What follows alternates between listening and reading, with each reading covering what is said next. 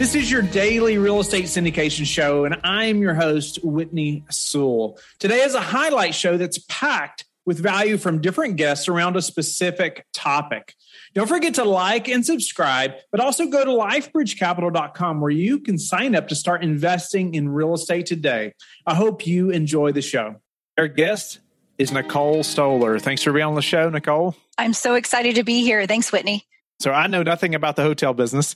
I know numerous people who have invested passively in hotels and different things, but I'd love for you to just elaborate on why you all have selected hotels as the asset class for you, as opposed to strictly saying multifamily or single family even. It's a great question because we did get our start really in multifamily. My husband was managing large 300, 600 unit apartment complexes.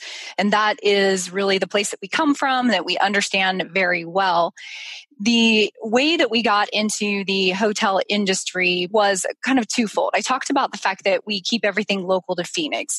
For us, our network of people are here. The referrals that we have for the best attorneys, CPAs, folks that know different niche areas within industry are all within the Phoenix metro area.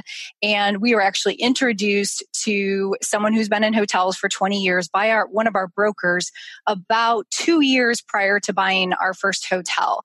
And we were starting to explore that as an alternative niche already. And then about 2 years later, we received an unsolicited offer for one of our apartment complexes, which we finally ended up taking. Then we were under 1031 exchange, and we could not find multifamily that met our criteria, that provided the returns that we expect, the cap rates, et cetera, not in the Phoenix metro area. And that is when we pivoted into hotels. And I think part of the reason that we had the confidence to do that is we did have basically a hotel mentor, someone that was able to find off-market property, someone who's able to say, hey, here's the value, and really teach my husband as we went along, and then bring the resources and recommendations, again, in market for us to be confident and successful with that hotel. Nice. I think you really hit the nail on the head there. I mean, you had a mentor, you had somebody that had been there, done that, gave you confidence, right? Gave you the confidence to understand this type of asset class or business and going into that. So, what are some things we should be thinking about as opposed to say, most of us are probably thinking multifamily. I know a lot of listeners are, and retail and other and mobile home parks as well. But as far as, going from multifamily to hotels, what are some of the things we should be thinking about, even when underwriting or just a different asset class? Hotel's not my specialty at all. So, could you elaborate on that? Yes. To start with, the same thing that holds true in any real estate niche location becomes still your number one priority. It's interesting because when you're buying a hotel, and I'm talking about hotels that are what's called a flag hotel, franchised hotels, limited service, catering to business travelers, that's really the space that we're in. And you are 100% looking first for location.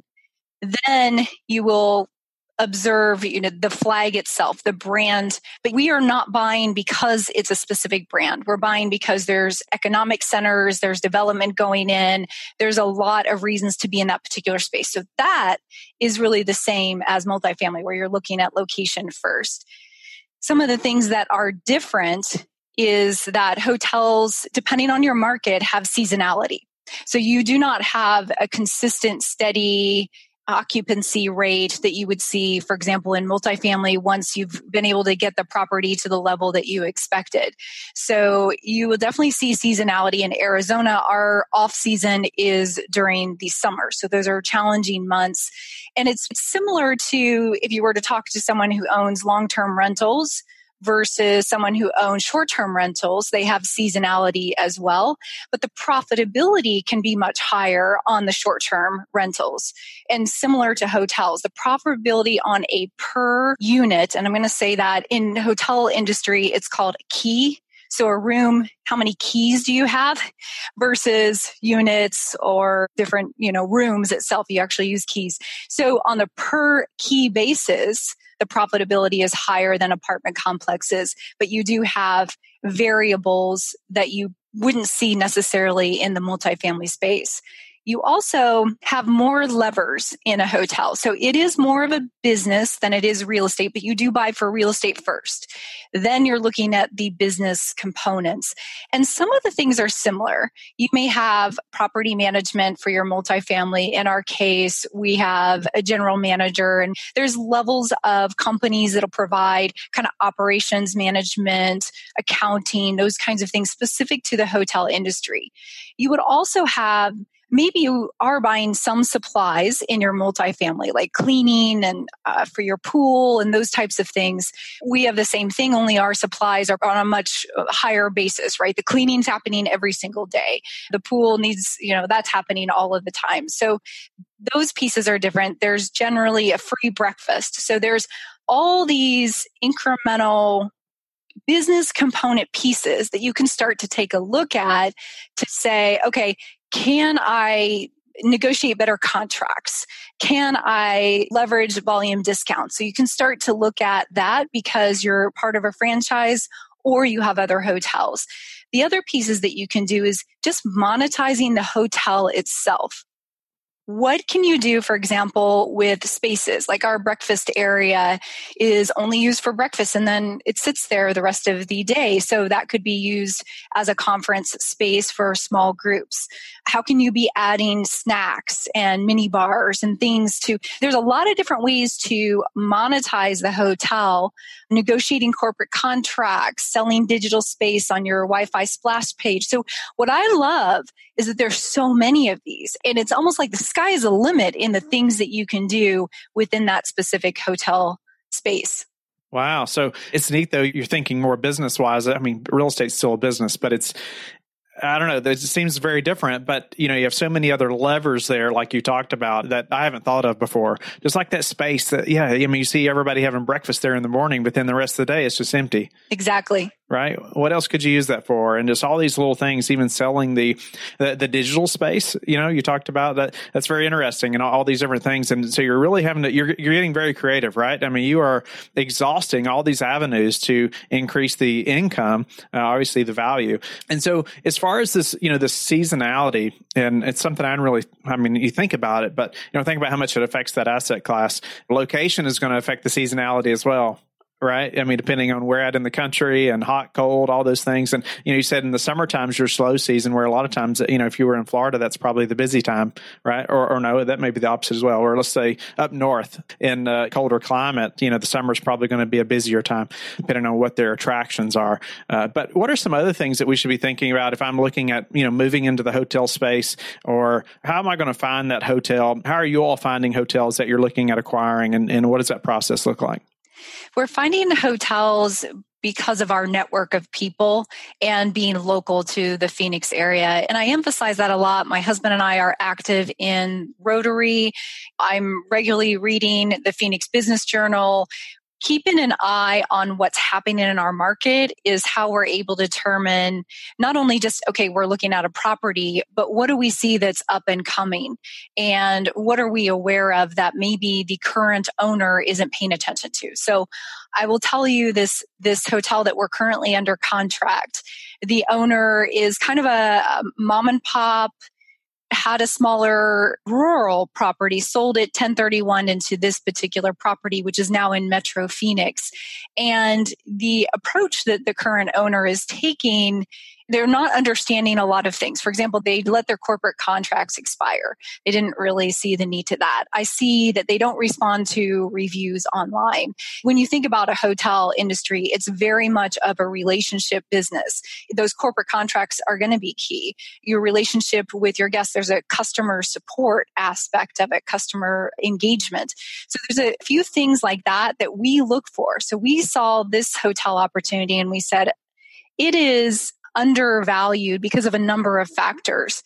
Not to get too deep into the weeds, but one of the things also is that you may be under a particular flag when you first buy a property, and then as that contract comes up, you may decide to switch brands. This owner decided to switch brands and did that in the middle of the busy season in Arizona. So if you think about it, construction in the lobby, remodeling going on in a hotel, it's not very conducive for people coming to visit. So it starts to hurt revenue. There's a time to do that and a time not to do that. So he did it during the wrong time, which is the busy season, and that impacted his revenue. So then we were able to look at that and say, okay, obviously that's not going to be happening again. We see a revenue growth. We understand what the base is here. These corporate contracts have gone away. We see that there's not the customer engagement. And those are all things that we looked and said, okay, we can improve upon that. These are some very basic things that we can do, not even out there crazy, just having business fundamentals and understanding the market. What is Agent Ignite? Are you wondering how you can make more money and create a competitive advantage for yourself and your clients in this ever-competitive real estate industry? Agent Ignite is the key to furthering your knowledge, establishing your expertise, and positioning yourself as a go-to expert. They deliver new and relevant knowledge so you can expand your clientele, close more deals, and ultimately increase income. Each month features a new guest speaker who will deliver on what is most relevant for your business.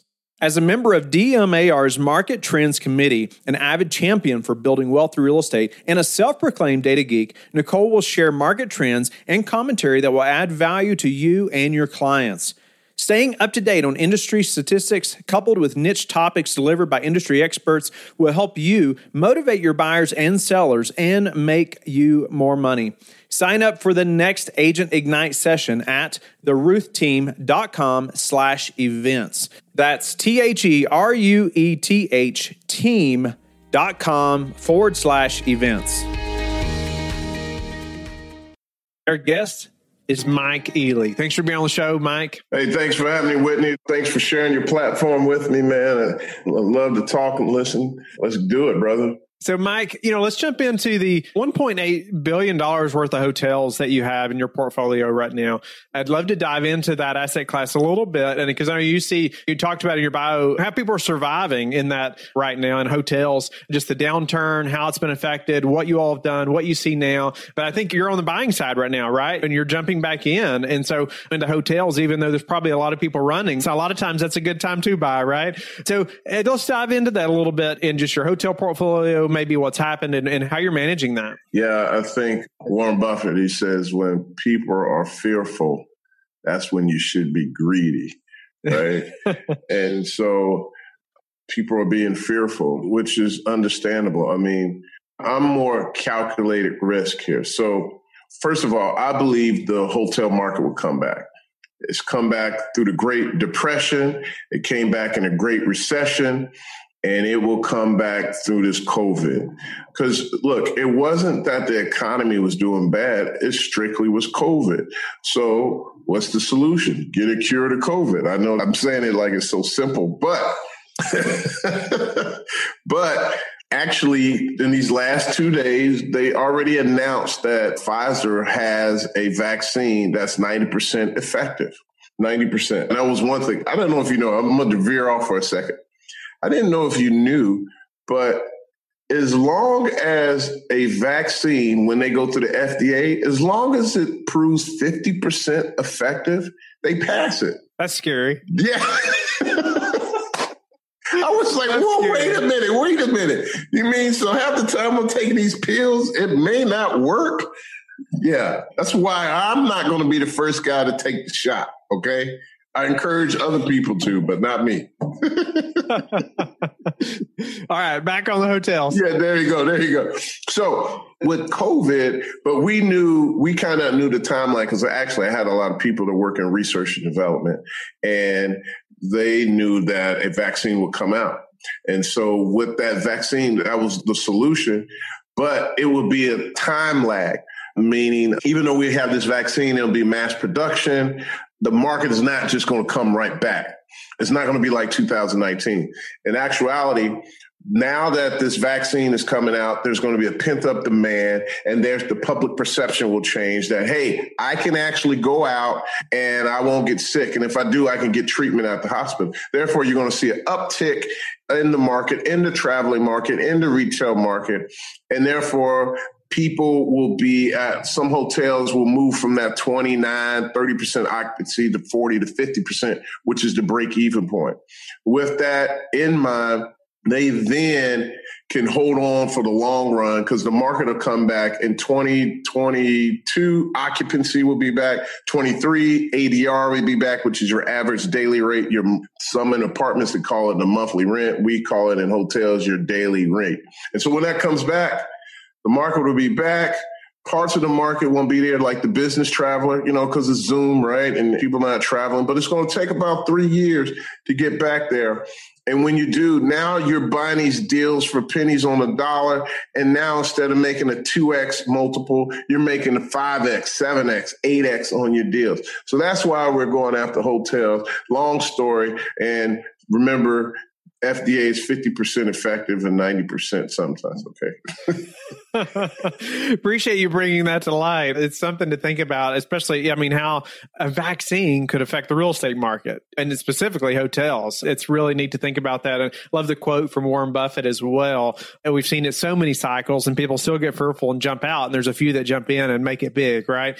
So what is your thoughts on somebody getting into the hotel space right now? So maybe we talk about that as a passive investor first. They're thinking about, okay, is it time to invest with somebody like Mike, in hotels? What are some things they're looking at other operators? What should they be considering as a passive investor, or questions they should be asking that operator that's looking to buy hotels right now? Well, so as an operator, if you're looking to invest and you need an operator, you want to look at an operator that made it through the last great recession, number one.